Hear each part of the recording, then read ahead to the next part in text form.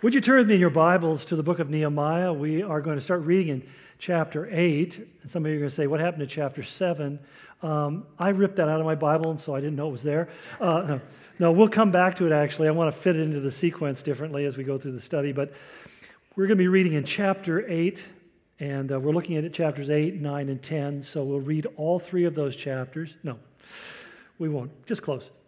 Actually, the segue really begins in the beginning of chapter 7, where it reads, after the wall had been rebuilt and I had set the doors in place, and then he begins in chapter 1. Would you stand with me as we read this passage together? Thank you so much. Chapter 8, verse 1, it says that after they had set the doors in place, all the people assembled as one man in the square before the water gate. And they told Ezra the scribe to bring out the book of the law of Moses, which the Lord had commanded for Israel. And so on the first day of the 7th month, Ezra the priest brought the law before the assembly, which was made up of men and women and all who were able to understand. And he read it aloud from daybreak till noon. That's about 6 hours. As he faced the square before the water gate in the presence of the men and women and others who could understand. And all the people listened attentively to the book of the law. Ezra the scribe stood on a high wooden platform built for the occasion, and beside him on his right hand stood Mattithiah, Shema, Ananiah, Uriah, Hilkiah, Maaseiah, and on his left were Pedaiah, Mishael, Micaiah, Hashum, Hashababadnah, Zechariah, and Meshullam. And Ezra opened the book, and all the people could see him because he was standing above them. And as he opened it, the people all stood up. And Ezra praised the Lord, the great God, and all the people lifted their hands and responded, Amen, Amen. And then they bowed down and worshiped the Lord with their faces to the ground. The Levites, Jeshua and Bani and Sherebiah and Yamin and Akub, Shabbatai and Hodiah and Maaseiah and Kelita and Azariah and Jozabad and Hanan and Peliah instructed the people in the law while the people were standing there. They read from the book of the law of God, making it clear and giving the meaning so that the people could understand what was being read. And then Nehemiah the governor, Ezra the priest and scribe, and the Levites who were instructing the people said to them all, This day is sacred to the Lord your God. Do not mourn or weep. For all the people have been weeping as they listened to the words of the law. And Nehemiah said, Go and enjoy choice food and sweet drinks, and send some to those who have nothing prepared. This day is sacred to the Lord. Do not grieve, for the joy of the Lord is your strength. The Levites calmed all the people, saying, Be still, for this is a sacred day. Do not grieve. And then all the people went away to eat and to drink and to send portions of food and to celebrate with great joy, because now they had understood the words that had been made known to them. And on the second day of the month, the heads of all the families, along with the priests and the Levites, that is the entire leadership of the Jews, gathered around Ezra the scribe to give attention or to focus upon the words of the law. They found written in the law, which the Lord had commanded through Moses, that the Israelites were to live in booths during the feast of the 7th month, and that they should proclaim this word and spread it throughout their towns and in Jerusalem. Go into the hill country and bring back branches from olive and wild olive trees, and from myrtles, palms, and shade trees to make booths, as it is written.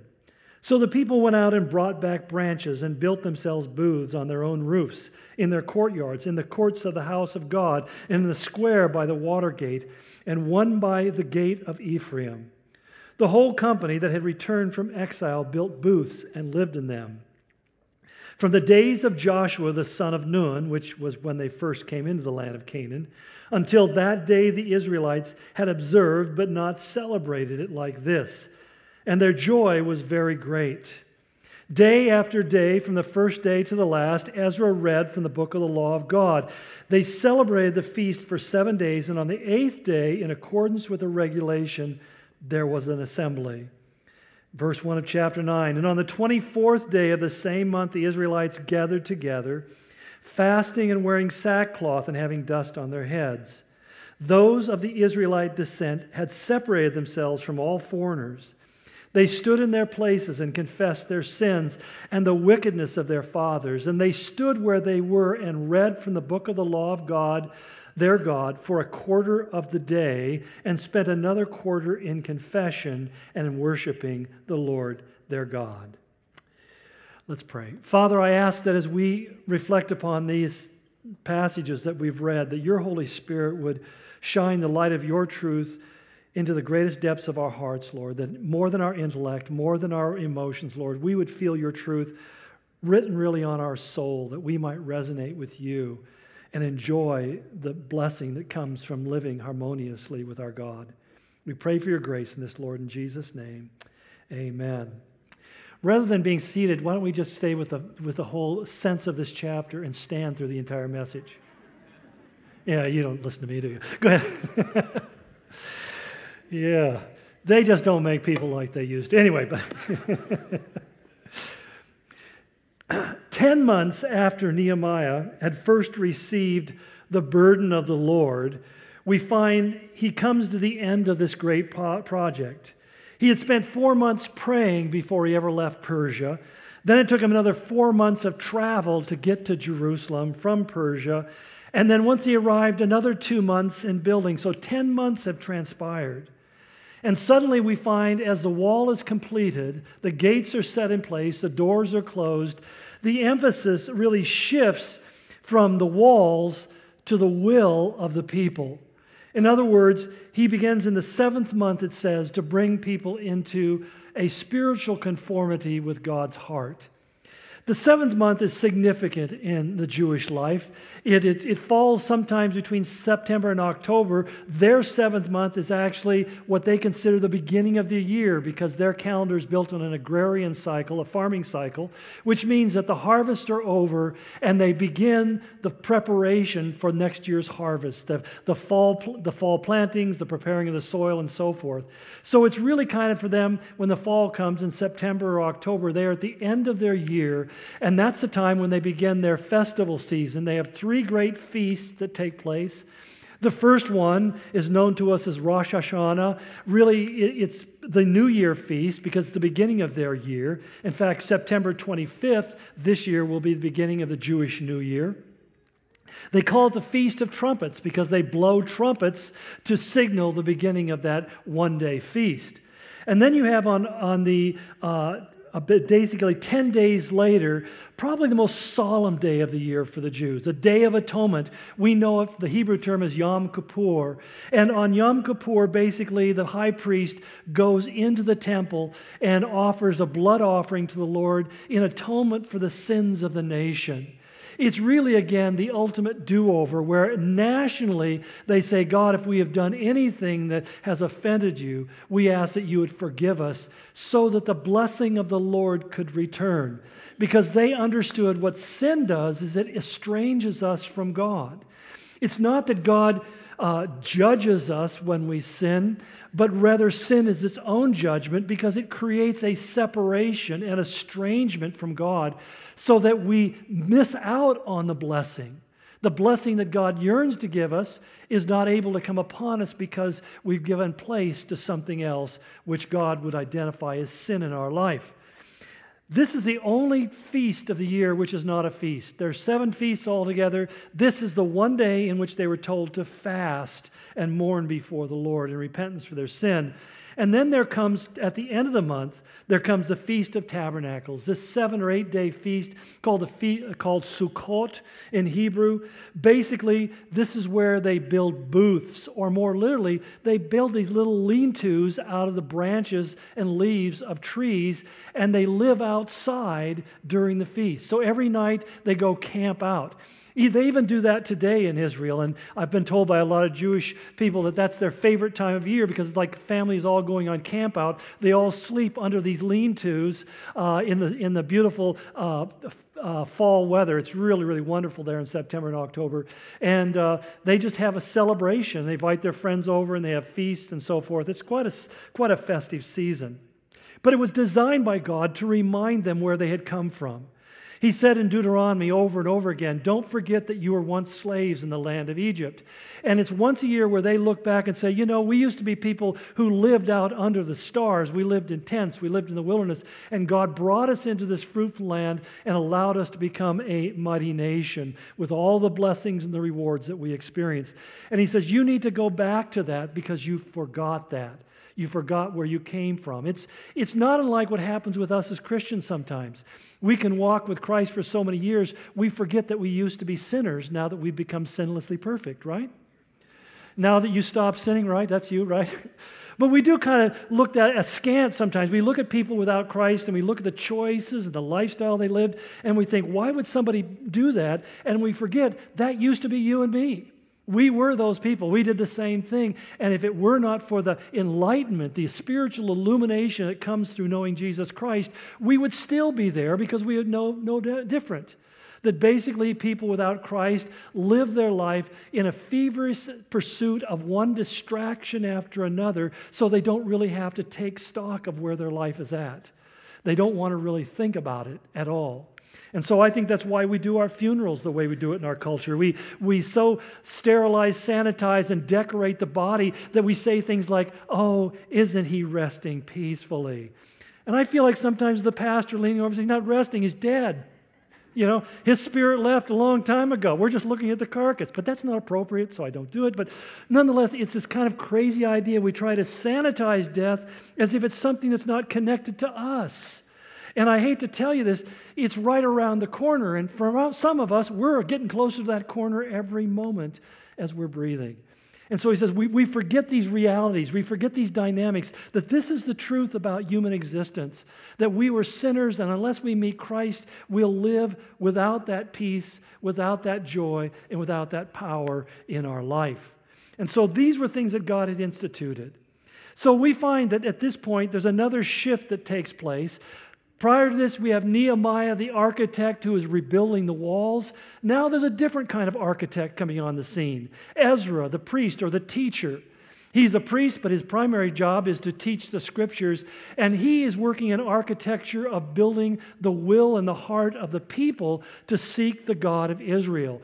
And the tool that he uses is not the trowel or the hammer, but rather his tool is the Word of God. And the reason is because of what Paul said in Romans 10:17 when he says, faith comes by hearing, and hearing by the Word of God. In other words, for me to grow in my faith relationship with God, I need to know what the Bible says. Those things can't be separated because when I read the Scriptures, it causes me to put my faith in God, not my faith in me or someone else. So what Ezra does is he builds the faith of the people by teaching them the Word of God. So here's the picture that we have laid out by Nehemiah in this particular situation. We find that Ezra comes out of the temple surrounded by 13 priests. Now you ask the question, why 13 priests? Simple, I have no idea.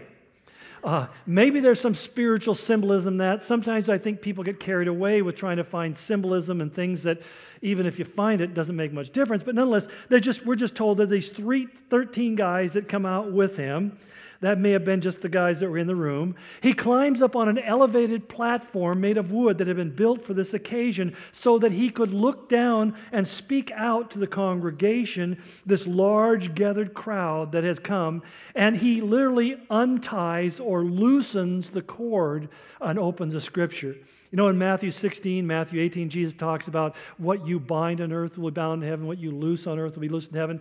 That's literally a rabbinical term for teaching the Scriptures. Because the Scriptures was in a scroll, and you would literally untie the cord so that you could, or loosen the cord so that you could open the Scriptures. You'd roll it back up and tie it up when you were done. And so literally, here's Ezra, comes out, he unties the scroll and he opens it up and he begins to read from the Scriptures. Now, what's interesting is that there are not only 13 priests that are standing with him up on this platform, but there are 13 Levites. Levites were not necessarily priests. By this time, the Levites had become more of the rabbinical leadership, the teachers of the Scriptures, and we're told they're mingling out amongst the crowd, and we read, they instructed the people in the law while the people were standing there. They read from the book of the law of God, making it clear, giving the meaning so that the people could understand what was being read. Now, why was this necessary? Well, it may surprise you, but the scrolls that Ezra is reading right now, written by Moses, were now 1,000 years old. The Scriptures were already 1,000 years old, and he's reading it to them in a dialect that was no longer used. Like any language over 1,000 years, you're going to find that you're not going to recognize. You wouldn't recognize English from the time of Chaucer. Or as my friend Stanley Volk used to say when we were arguing about which translation was best, he used the NIV like I do, but we had people who were arguing that you have to use the King James, it's the only anointed translation. And I loved in his British accent, he said it so wonderfully, he said, "My goodness gracious, we don't even talk like that anymore." So the reality is that language changes, and so there was that need. But even more so, by this time we know that most Jews no longer spoke Hebrew. They'd spent the last 70 to 150 years in places like Persia and Babylon. They spoke Aramaic, which became the language that was common in Jesus' day as well. So many of them didn't even know what the Hebrew meant when it was being read to them. So these priests are literally operating as translators or interpreters more accurately. They're taking what he is saying and they're explaining it to the people so that they would understand what's being said. And this becomes a real critical point because the whole purpose of Scripture is to be understood. It's not to be some kind of magical mystery writing that you have to have some exalted person to interpret. And that may seem strange to us, but that still exists in a lot of cultures in the world today. That if you go into the synagogue today, it will be read, the text will be read in Hebrew. And if you don't understand Hebrew, then you're going to not know what's being said. But we find that's true of the mosque in Islam as well. That they even speak another ancient version of Arabic that only the greatest scholars can read and understand and then have to be interpreted so people can know what's being said. Well, it wasn't that long ago. It was in 1960 when the Catholic Church finally gave up the Latin liturgy.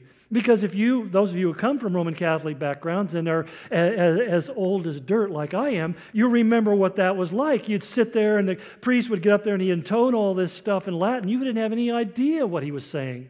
It might have been Greek, well, it was Latin actually. So you just didn't understand a thing that was being said. And then they transitioned into speaking in the common language in the local residents. And that's been the practice except for just up here in the hills. But generally speaking, it became understandable. And believe it or not, that had a powerful and dramatic impact upon many people in the Roman Church. For the first time in their life, they heard the Scriptures being read and they understood the Word of God. And there started a whole born-again movement in the Roman Church, a Spirit-filled movement in the Roman Church, just simply because the Scriptures were now opened up. But we always need to keep in mind that there's nothing spiritual about talking about the Bible in ways that people can't understand.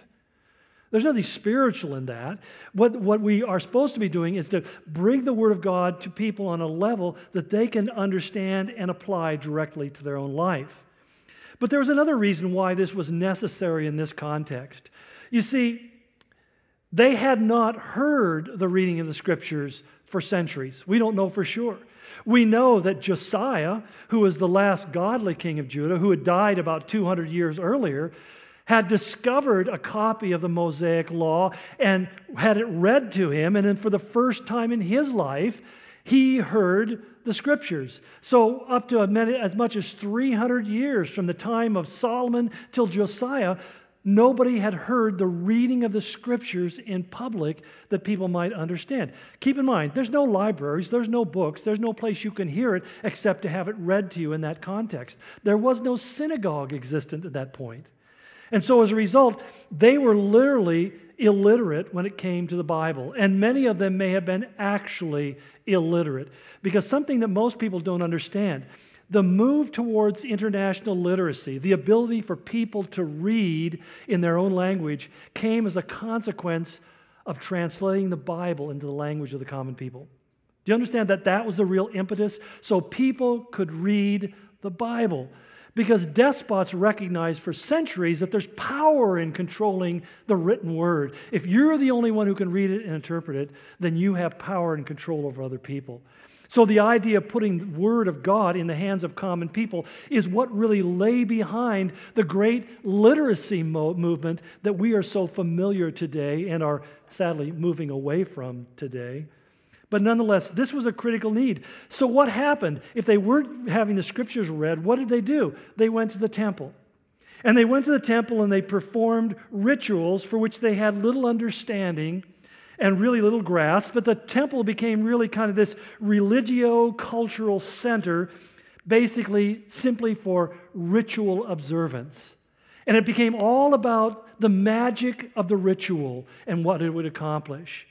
And what most people don't understand was this was never God's intention. That what God wanted was informed worshipers. In fact, most people are surprised to find out that God never commanded the Jews to build a temple. Remember when David said, I want to build a temple? And God said, when have I ever needed a temple? I don't dwell in buildings made by men's hands. He never had commanded that. But what did he command? He commanded that they know the scriptures. In fact, in Deuteronomy chapter 4, Moses says this to Israel, the Lord my God gave these laws to me and commanded me to pass them on to you. If you obey them carefully, you will display your wisdom and intelligence to the surrounding nations. When they hear about these laws, they will explain what other nation is as wise and prudent as this. And he goes on to say, they'll say, what other nation has a God who is so good to give them such great laws and is so near to them that he hears their prayers? So that God's intention was that the thing that was going to be the distinctive of Israel was the fact that they had his word and they submitted themselves to it. It had nothing to do with the temple, and yet over time they replaced one with the other. You know what it reminds me of? When I was a little kid, I was 5 years old, I had a buddy in kindergarten who invited me to go to Sunday school with him. And so I'd never been, so he took me with me, and I took me with him. Yeah. And we had a great time. And so it was only a few blocks from my house, so I walked every Sunday. I'd put on my little suit, and I'd walk down there. As I was going out the door, my dad would hand me a dollar bill. He stayed in his easy chair, his recliner, but he gave me a dollar bill to put in the offering because he wanted people to see one of the local businessmen contributing to the local church, and wasn't that sweet? His little boy's putting a dollar in there. Let me tell you, in those days, a dollar actually bought something. The temptation was often strong. But nonetheless, so, I mean, this was a ritual. Every Sunday morning, I get up, he hands me a dollar out the door to church, I drop it in the offering. But I'm kind of a blank slate. I know nothing about Christianity or anything. I really had no background at all. And I remember one day as a kid, I'm running through the sanctuary of the church. I'm laughing and playing and joking around, having a good time. And this girl, one of my classmates, stops me and says, "What are you doing?" And I said, "What do you mean?" She says, "You're laughing and running in the sanctuary." And I said, "Yeah." I thought, wow, she's got powerful perceptions. But yeah, that's what I'm doing. I said, "What's the problem?" He says, "This is a house of God." And this was a new concept to me, because I looked around and I didn't see him. I didn't feel anything. But suddenly I understand that when you walk into this room, something's different about this space. Kind of like the one we're in right now. You see, that's a religious spirit that really kind of attaches itself, and we begin to lose sight of why something is what it is. When you look at the 90-odd thousand square feet that makes up this complex that we're in, why are we in a complex like this? Why did we take a perfectly good grocery store and turn it into a worship center? Why did we do that? We didn't do it because there was something sacred about Albertsons. We didn't do it because there was something that goes back centuries that made this ground sacred. We did it because it was functionally practical. It's just functional. When we started, we were in little Bible studies in people's homes. There was nothing sacred about those homes. There was nothing really especially sacred about any of the people in that room. It was just that we needed some place to be able to get together. And then you get to a point where that's not enough room, so you rent a school, and that doesn't work after a while. And then you buy an old church, and that doesn't work after a while. And then you buy this thing. It's all very practical, and the same idea with the temple. God intended it to be a very straightforward and simple a place for people to come and meet with God, pray to God, and respond to God and all that he was doing. But the center of their faith was always intended to be the Word of God. That's why God allowed the temple to be destroyed twice. That's why he allowed it to be destroyed by the Babylonians. And it's interesting, what's left after the temple is destroyed, the city is destroyed, the people are carried into captivity of Babylon, what is left to them of their faith? Only one thing: the Scriptures. The Word of God was the only thing left to them. What do you think God was trying to say to them? Go back to where I called you to be in the beginning. Go back to having your foundation of your faith in what I have declared through my Word. It's human nature to lose sight of that. But it's critically important that we don't. But there's certain things I think we can derive from a lot of this stuff. Because when we look at the apostasy, and apostasy is a word that means a departure from the faith. When we look at this departure from God that brought the judgment that the Jews suffered, we sit there and realize that what happens is that biblical illiteracy tends to lead us into apostasy. It leads us to someplace other than where God wants it to be because we begin to develop a very different view of reality, a different view of the world. In fact, sadly, that is probably the biggest challenge that we face in the church today. We think about so many social and moral challenges. They're great and they're real, but the reason that social and moral challenge is there is because people have become ignorant of what Scripture teaches or have chosen to disregard what Scripture teaches about those activities and those behaviors. In fact, today, most Christians are technically literate. Most of you have at least a functional level of literacy. You can read stuff, unless it's instruction how to put together a kid's toy, but you can read stuff and understand it.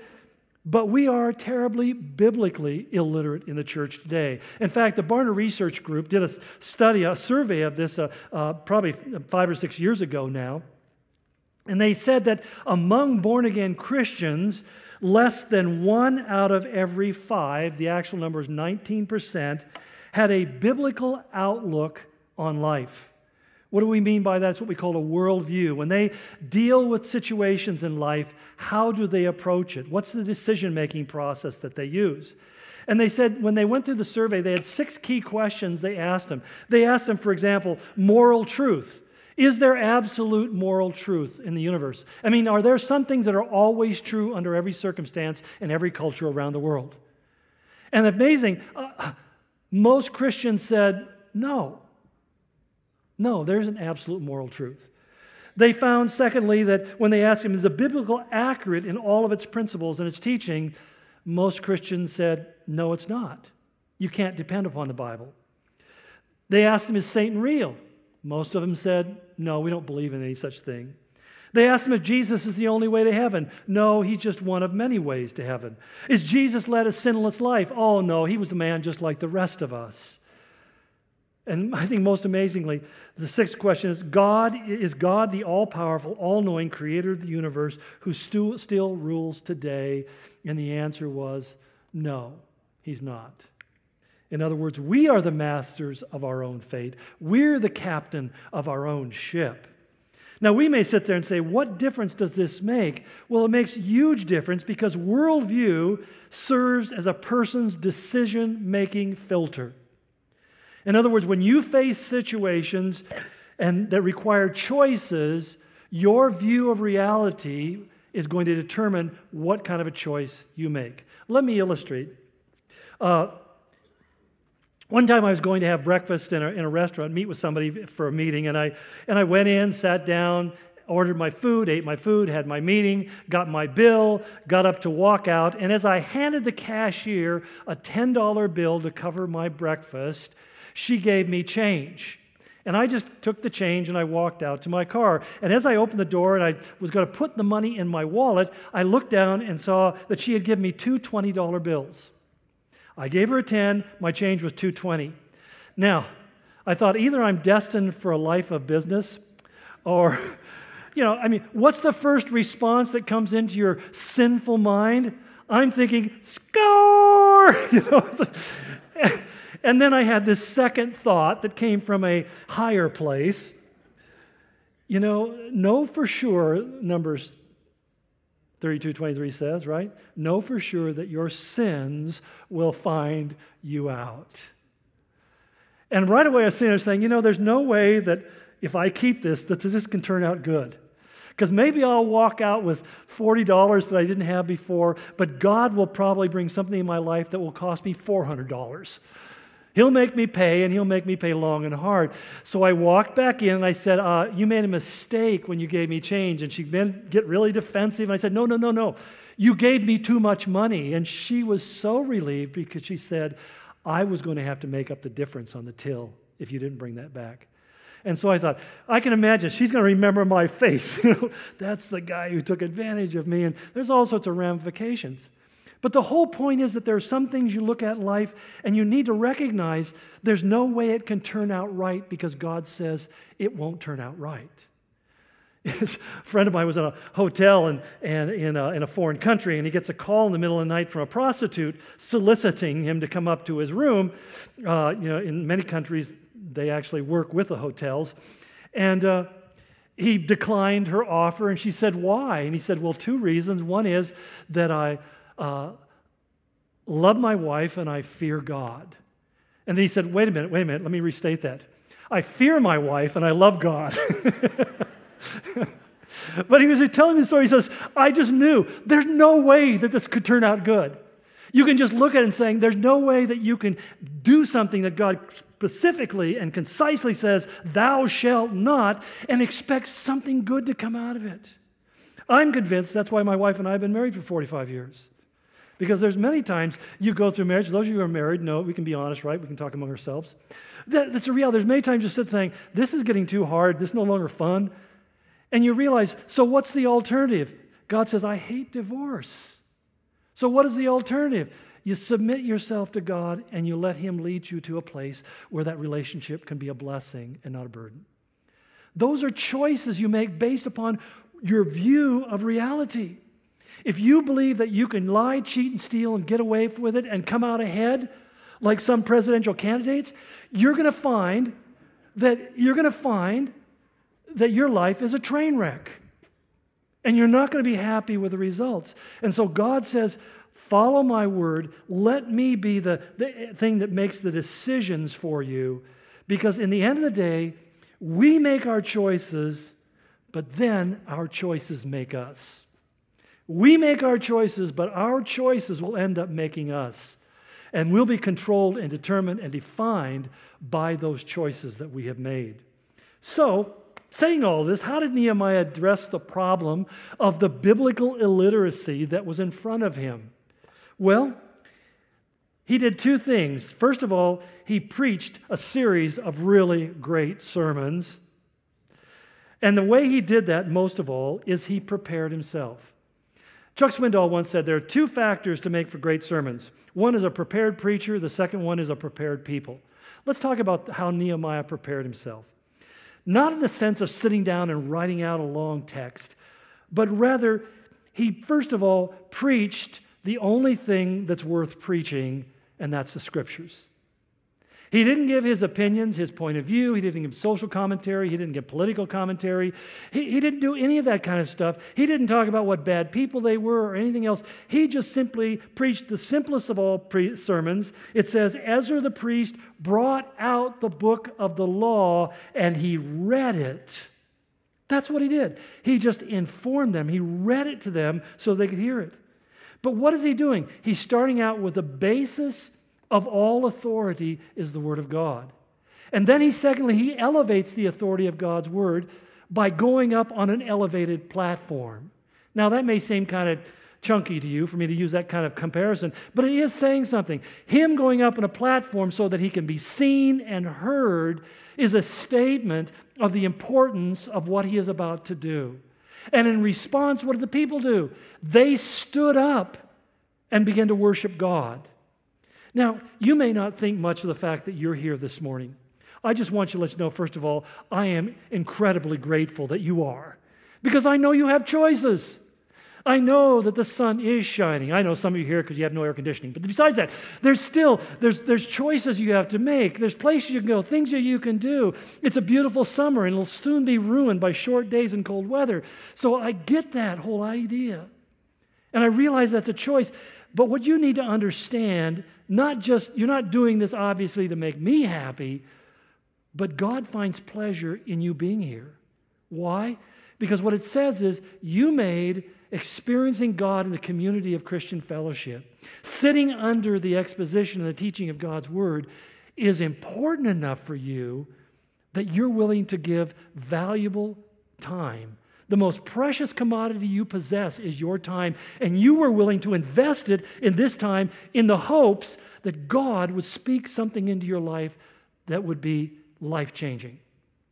That you might know His Word and be able to make those critical life choices based upon His revelation of what is true, and not just simply based upon your efforts blindly groping around hoping that you hit the right levers to make life work the way it's supposed to work. The third thing that he did was when he had that opportunity, he declared the Scriptures unapologetically. He read it aloud from daybreak till noon. From daybreak, it was not about them finding out who Ezra was. Ezra wasn't climbing up in his pulpit and saying, now here's my chance. I've been in the shadows of this Nehemiah guy ever since he showed up 10 months ago. Finally, I'm going to get my moment in the sun, and they can find out what a fine expositor of Scripture I am. No, it's not about his ego trip. What he's there is to declare what God says loudly and unapologetically. We live in an era where many Christians have been kowtowed, have been intimidated into being embarrassed to quote Scripture or to tell people what the Bible says. And we miss these huge opportunities all the time, because what I have found from my own experience is when people start talking about something, and usually on airplanes and airports, I'll be sitting next to somebody and they'll start giving me their version of reality. And this is my favorite thing. I'd say, well, you know what the Bible says? And that immediately I have total interest. And I'll share them something the Scripture says. Sometimes what I share with them has no relationship to anything they said, but it works anyway. All have sinned and fall short of the glory of God. You just share something, and it's amazing to me because people at that moment respond almost always positively. Even the guys who say, well, I don't believe that Bible crap. I said, the Bible actually says that you would say that. It says right here, in the last days there will be mockers. And they, it's endless where you can go. But what I've discovered is, at the end of the day, I've had those people always say, well, thanks for telling me that. Because there's something spiritually compelling about Scripture. There's something spiritually compelling. It isn't just ink on paper. It's not just words on pages. The Holy Spirit of God breathed these into the place where they're in front of us. And when you read them and speak them, He breathes that truth into the hearts of other people. There is a dynamic of transformation that takes place just because people hear the Word of God in a way that they can understand it. And that's the last thing I want to say about the prepared preacher. The ultimate measure is, does he clarify Scripture or confuse it? It says Ezra opened the book, making it clear, giving the meaning so that the people could understand what was being read. At the end of the day, if you walk out of here and you don't have any idea what I've said, then I haven't accomplished my task. I don't expect you to comprehend everything and to know everything and remember everything. But the point is that somehow, unless that has some kind of understanding, something that comes into you and begins to affect your view of reality in a more biblical and godlike sense, then I haven't been faithful to the task that's in front of me. So that it's not about just simply wowing people and having them say, wow, that was really great. I'll be honest, I have listened to some teachers, some communicators, some biblical speakers who, I've sat there in complete awe and wonder of their ability to communicate or to at least speak. But when you get done, if you were to come up to me and say, so what did you take away from that? And usually what I could say is, he's a lot better at it than I am. But I wouldn't say, I don't feel like, but what spiritually did I take away? Did God speak into your life? And I've had to sadly say, well, no. I was intimidated because he was so much better than me. I was marveling at his skills and his abilities. But at the end of the day, there was nothing that compelling that said in a prophetic way that God has just spoken into my life. And there's something I need to do in response to what I've just heard. To me, that is the measure of success. If listening to the Word of God and reading the Bible doesn't compel us to respond to God, then we're wasting our time. Because that's the whole point. And that's why I say the second part of a great sermon isn't just the prepared preacher, it's also the prepared people. And we find these people are prepared when we read, for example, the assembly which was made up of men and women and all who were able to understand, all the people listened attentively to the book of the law. Now, we hear about the book of the law, and I've heard many people saying, boy, the book of Leviticus, how do you even read that thing? That's so stinking boring. Is it possible you don't get it? You don't understand it? That's fair. But you see, these people sat there with rapt attention. They didn't sit there. They stood there for 6 hours without moving. You know what? We'll find out they did it the second day also. In fact, we find out later on they do it every day for an entire week. They sit there and listen to the same book being read over and over again, standing there, listening to every word, hanging on the interpretation that's being given to them by the Levites because they just desperately want to know this. What creates that kind of attentiveness? Well, let me illustrate it this way. I spend a lot of time in airplanes. I'm not a fan of airplanes. To me, it's like riding a bus anymore, but one of the things I find is that I've heard that little speech at the beginning of the flight, about your seat belts and the lights down the aisle and the emergency exit, and in case of emergency, we encourage you to read that little, card in there that tells you what to do in case of emergency and so forth. And I know I'm probably the only one that does this, but I totally ignore it. To flight attendants here, I apologize profusely. I'm sorry, but I just ignore it. I'm reading my book, and I'm not paying any attention because I've heard it so many times, it just kind of goes in my one ear and out the other, right? Am I alone? Is there no other wicked people in the room? Am I the only? So, except I remember my wife and I were flying down to Burbank, and as we're flying, the pilot comes on and says, we don't have, our air brakes aren't working. And so we're diverting to LAX because they have a long enough runway so that we can run it out. And so as we come in, the plane lands, and we're, moving at a good clip, it's pretty, and I thought, I wonder how long this runway is. And all of a sudden, there are fire trucks on both sides of us running along the side with their lights going, and I'm going, oh, stink. But let me tell you something. The moment he said our air brakes aren't working, I found that little card and started reading it. I was looking for that little starred clause at the bottom that says, how do I get out of this situation? When we realize that there's something important being said, we listen very closely. Why does your wife, gentlemen, get mad at you when you're not listening to her? It's because you're telling her what you're saying isn't important to me. So when we think something's important, we listen very closely. And that's why people listen to the Bible. You don't have to tell somebody to read the Bible if they believe that the Bible has the answer to the most critical situations they're going to deal with in their life. You don't need to tell somebody to listen to the teaching of Scripture if they believe that doing so is critically important to their success, to their shalom, to the peace of God in their life. They will automatically give you your attention. And not only that, you'll become beyond attentive, you'll become responsive. It says they found written in the law. Suddenly they hear the law, and they found in the law something that they hadn't seen before. They found, which the Lord had commanded through Moses, that the Israelites were to live in booths, or these lean-tos of branches during the great feast of the 7th month. So the people went out and brought back branches and built themselves booths. They didn't just hear it by paying attention to it. They responded to it and put it into action in their life. That is really the objective. The objective is that we might live out our faith. And as a preacher, let me tell you what is really ground zero for us. That if you hear it and you like it and all that kind of stuff and you issue compliments and so forth, my ego loves that just like anybody else's does. But in the end of the day, all that matters is, does it become operative in your life? Do you hear it and then act upon it? Because if you don't, then you'll never reap the benefit of having responded. And I know that before long, you won't have shalom, you won't have joy, you won't have power in your Christian life.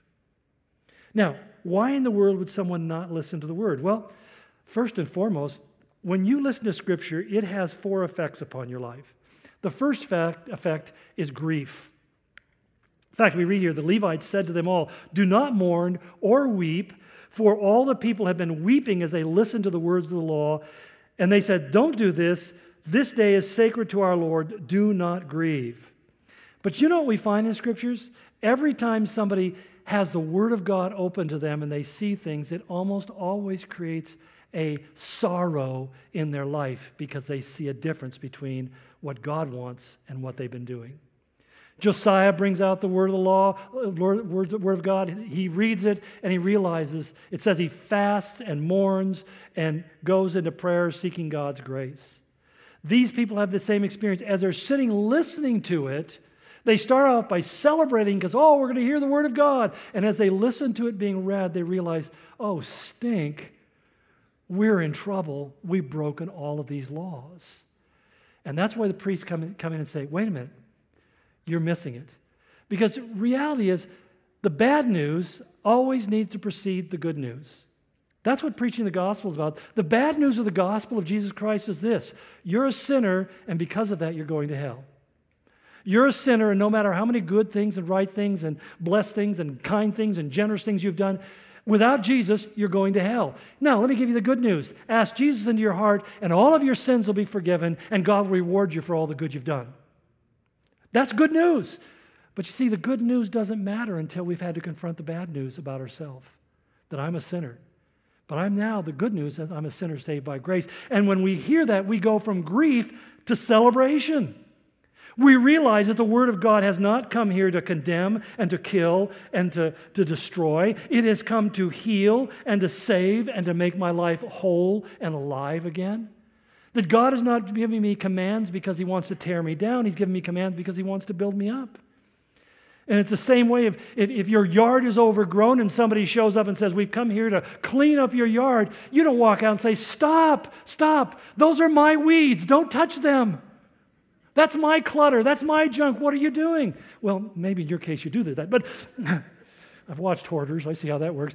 But, what do? We just go, I can't believe it. You've come and cleaned this up. I'm so thankful. And the same thing is true when somebody comes to your door and say, we have a city ordinance here, and this yard has to be cleaned up or else we're going to condemn the property. And you're going, oh, no, that's the worst news. And somebody else steps up. But we have good news today. We have a special. We're cleaning your yard free. You go, thank you. And that's how the Word of God works in our life, friends. It brings us, may create sorrow or grief in the beginning. The second thing it brings us to is a celebration. And that's because He says, for the joy of the Lord is your strength. And He says, the Levites calmed all the people saying, be still, literally, shalom, be at peace. And then all the people went away to celebrate with great joy because they now understood the words that had been made known to them. There's really a trinity of experience here. Peace with God leads to joy, and joy leads to power. The joy of the Lord is your strength. The joy of the Lord is your empowerment. Many times what we try to do is have the power of God, we don't have peace with God. Or we try to have the joy of the Lord, but we don't have peace with God. And we try to have the power and the joy without going through peace. It all starts with peace. Because when I realize that God has forgiven my past and God has promised to bless my future, then there's a settledness that comes into my life. And without even trying to be joyful, there is a joyfulness that just naturally rises up in us because we have been cleansed and set free and healed. And as we walk in that joy, your life just inherently begins to express a power from God. Now, this is an interesting barometer. This is that canary in the mine that gives you signals. When there is no power in my life or there's no more joy in my life, I need to ask, what took my peace away? Where did my peace go? And that's how you fix it. You don't fix the joy problem by pretending you have joy. Too many times as Christians, I think we feel like we just have to put on the mask, walk in here and say, the joy of the Lord. I'm so happy. Praise God. Isn't God good? I believe God. And we get into this kind of whole idea that we need to conjure up a little positive mental attitude here. But the first negative thing that will happen to you will rob all that joy out of your heart. All you got to do is get stopped for speeding out of the parking lot, and your joy is gone. But when you have peace with God, you pull out, you get ticketed, and you look at the officer and say, I don't understand why God allowed this to happen, but I know this. My God means this for good. And he's going to bring something wonderful about it. I mean, that's the simple reality that I begin to realize God is in control. I can't tell you how many times I've been left in airports where people forgot to pick me up, and that was just my wife. It goes back to my whole childhood was like that. They take me to school and move. And it was just, but I found over and over again. I remember one time I flew into India. I mean, we're talking about, I've been flying for 36 hours. I land in India, and I'm sitting in the airport in Kochi, and I'm sitting in the airport in Kochi, and I'm sitting in the airport in Kochi. Nobody else is picking up bags. Everybody's left, and it's just me. And I think, somebody forgot me. And sure enough, they did. And I sat there and said, okay, God, you're the God of heaven. So I went over and I got a hotel room, went in there and waited till 6 o'clock in the morning. I called the States, the Dallas office, and I said, hate to wake you up, David. It's early in the morning for you guys, but nobody picked me up. Some little snafu, I don't know. But nonetheless, what was that all about? I had an entire day to myself, not only to recover from my travels, but just to spend fasting and praying and seeking the face of God in preparation for what turned out to be the next 26 Bible studies I was going to teach over the next 12 days. I mean, it was this amazing thing that God says, no, before you do this, this is what I planned. But I've had this peace in my heart through the whole thing, My wife asked me, how can you get a plane fly halfway across the world and not know who's going to pick you up? I said, because even if I did, that's no guarantee they will. Too many times it hasn't happened. But the reality is, God doesn't leave me in the middle of nowhere for no reason. And I could go on and on and on and on. All I can tell you is that you don't want to fly with me. That's unless you're concerned.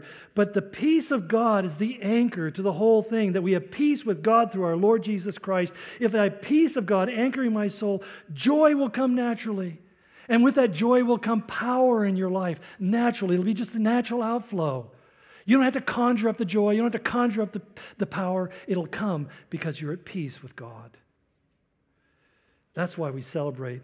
And that's why the third thing is that we often think this is backwards. We say, I can't celebrate until I've confessed. Really, when you start having peace with God, you start having the courage to confront issues in your life that need changing. I've reflected on this for a long time. Why is it not until chapter 9 that they start confessing? And boy, do they confess. And listen to the nature of their confession. They realize that all this time they thought life was about them. And he's telling them, no, your life is not about you. Your life is about God. We worship that evil trinity, don't we? The me, myself, and I. And we live our lives as if we are the ground zero for everything that takes place in the universe, when God says, no, actually I am.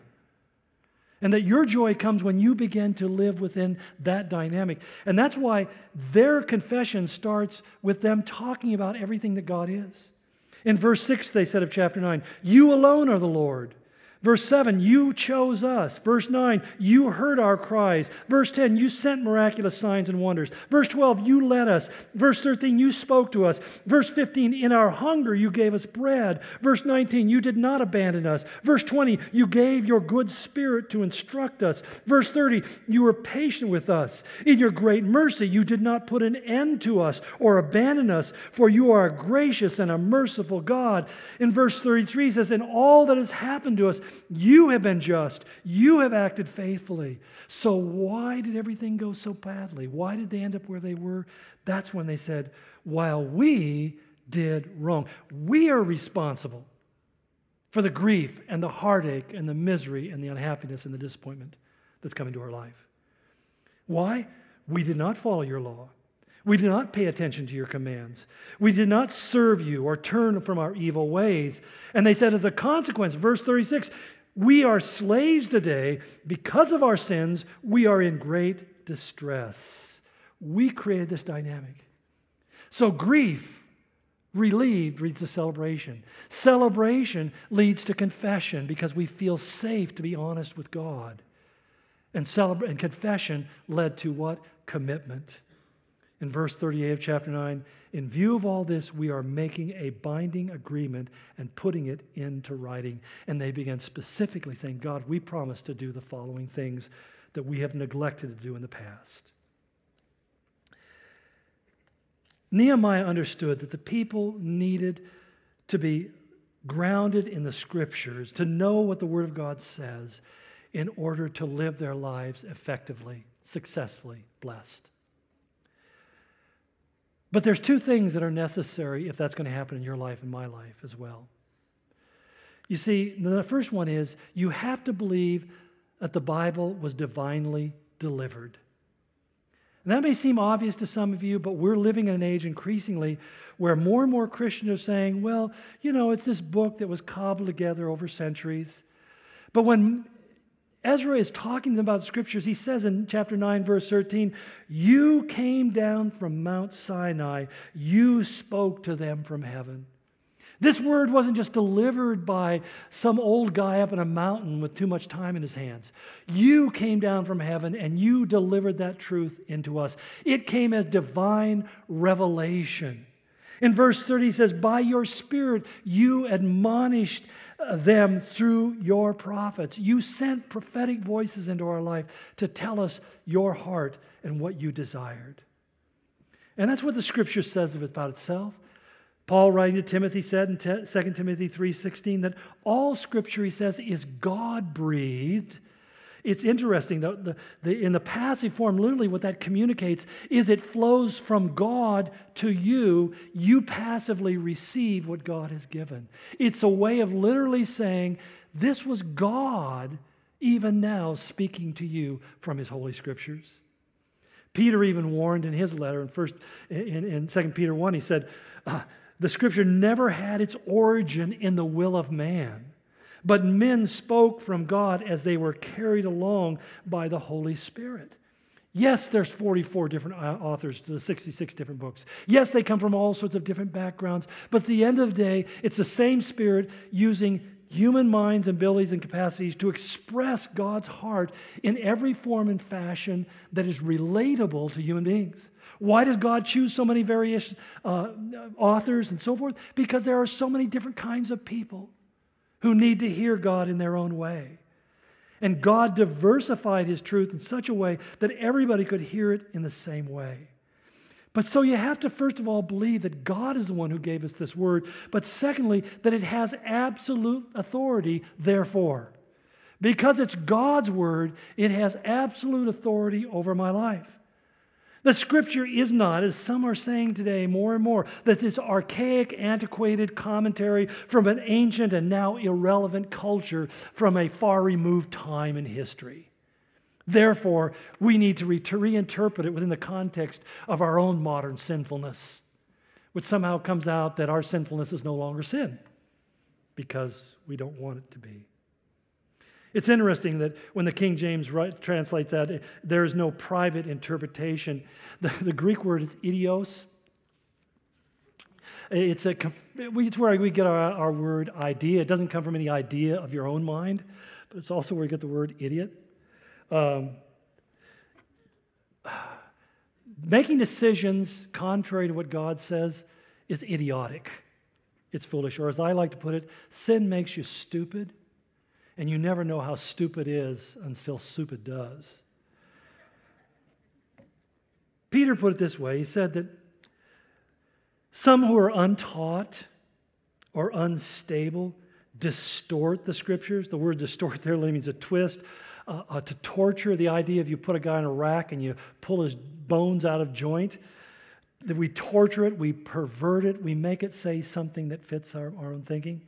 This happens more than you can ever imagine. Today, when we're trying to deal with the great moral issues, we hear people saying, well, what that means is this, it doesn't mean that. And they start giving these interpretations that historically the church has never heard or seen before. But he goes on to warn, the New Living Translation puts it this way, they pervert the Scriptures, distort them to mean something quite different from what was meant. And the result is disaster. The result is disaster. If you believe that, you'll read it and you'll take it seriously.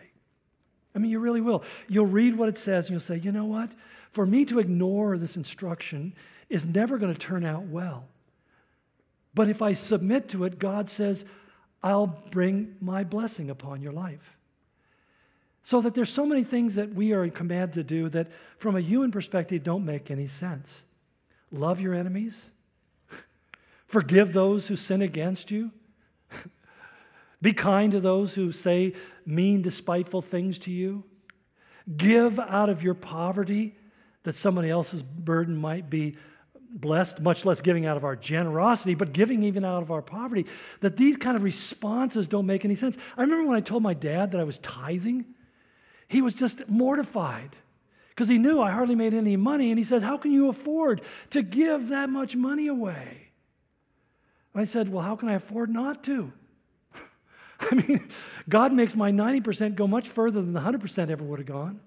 I can't afford to. I'd be disastrous financially. It took him decades before he finally said, I guess it works. But you understand that there's so many things that God instructs us in His Word that from a human perspective, void of God, makes absolutely no sense whatsoever. But when we encounter the God of the Bible, we encounter that God of truth, we begin to discover things that are true because God said they are. They conform to a reality that's beyond the human mind to grasp or know, but is revealed to us in His Word. And so, why do I, after 45 years, wake up every morning and read this book for my own edification? And why do I find myself fascinated more today than I was yesterday and than I was 45 years ago? Because I know it's the very words of life. That God speaks to me through this book, and He guides me through this book, and His Spirit makes the Christian life alive through this book. You're never going to have to tell me you need to read your Bible. What you're going to have to tell me isn't it about time you put that down and do something constructive? There's nothing more constructive than reading this book. It'll change your life. We had a saying when I was first saved. This book will keep you from sin. Sin will keep you from this book. The choice is yours. Father God, I pray that you'd help us to hear your word, hear its power. Its power to affect change in our life, to change and alter our very view of the world that we live in, so that we can begin to engage life in the most effective and successful way, as opposed to just groping in the blindness, trying to figure if we can find the right button or lever to open the mystery door where good things come out. God, you said in your word that all good things come from your hand. You are the author of truth in its absolute form and not in the relative opinion of our culture. And God, I pray as we face an increasingly adversarial culture that disregards your truth, that we would stand firm upon your truth and not move to the left or to the right, but that our lives might be founded upon it. We ask in Jesus' holy name, amen.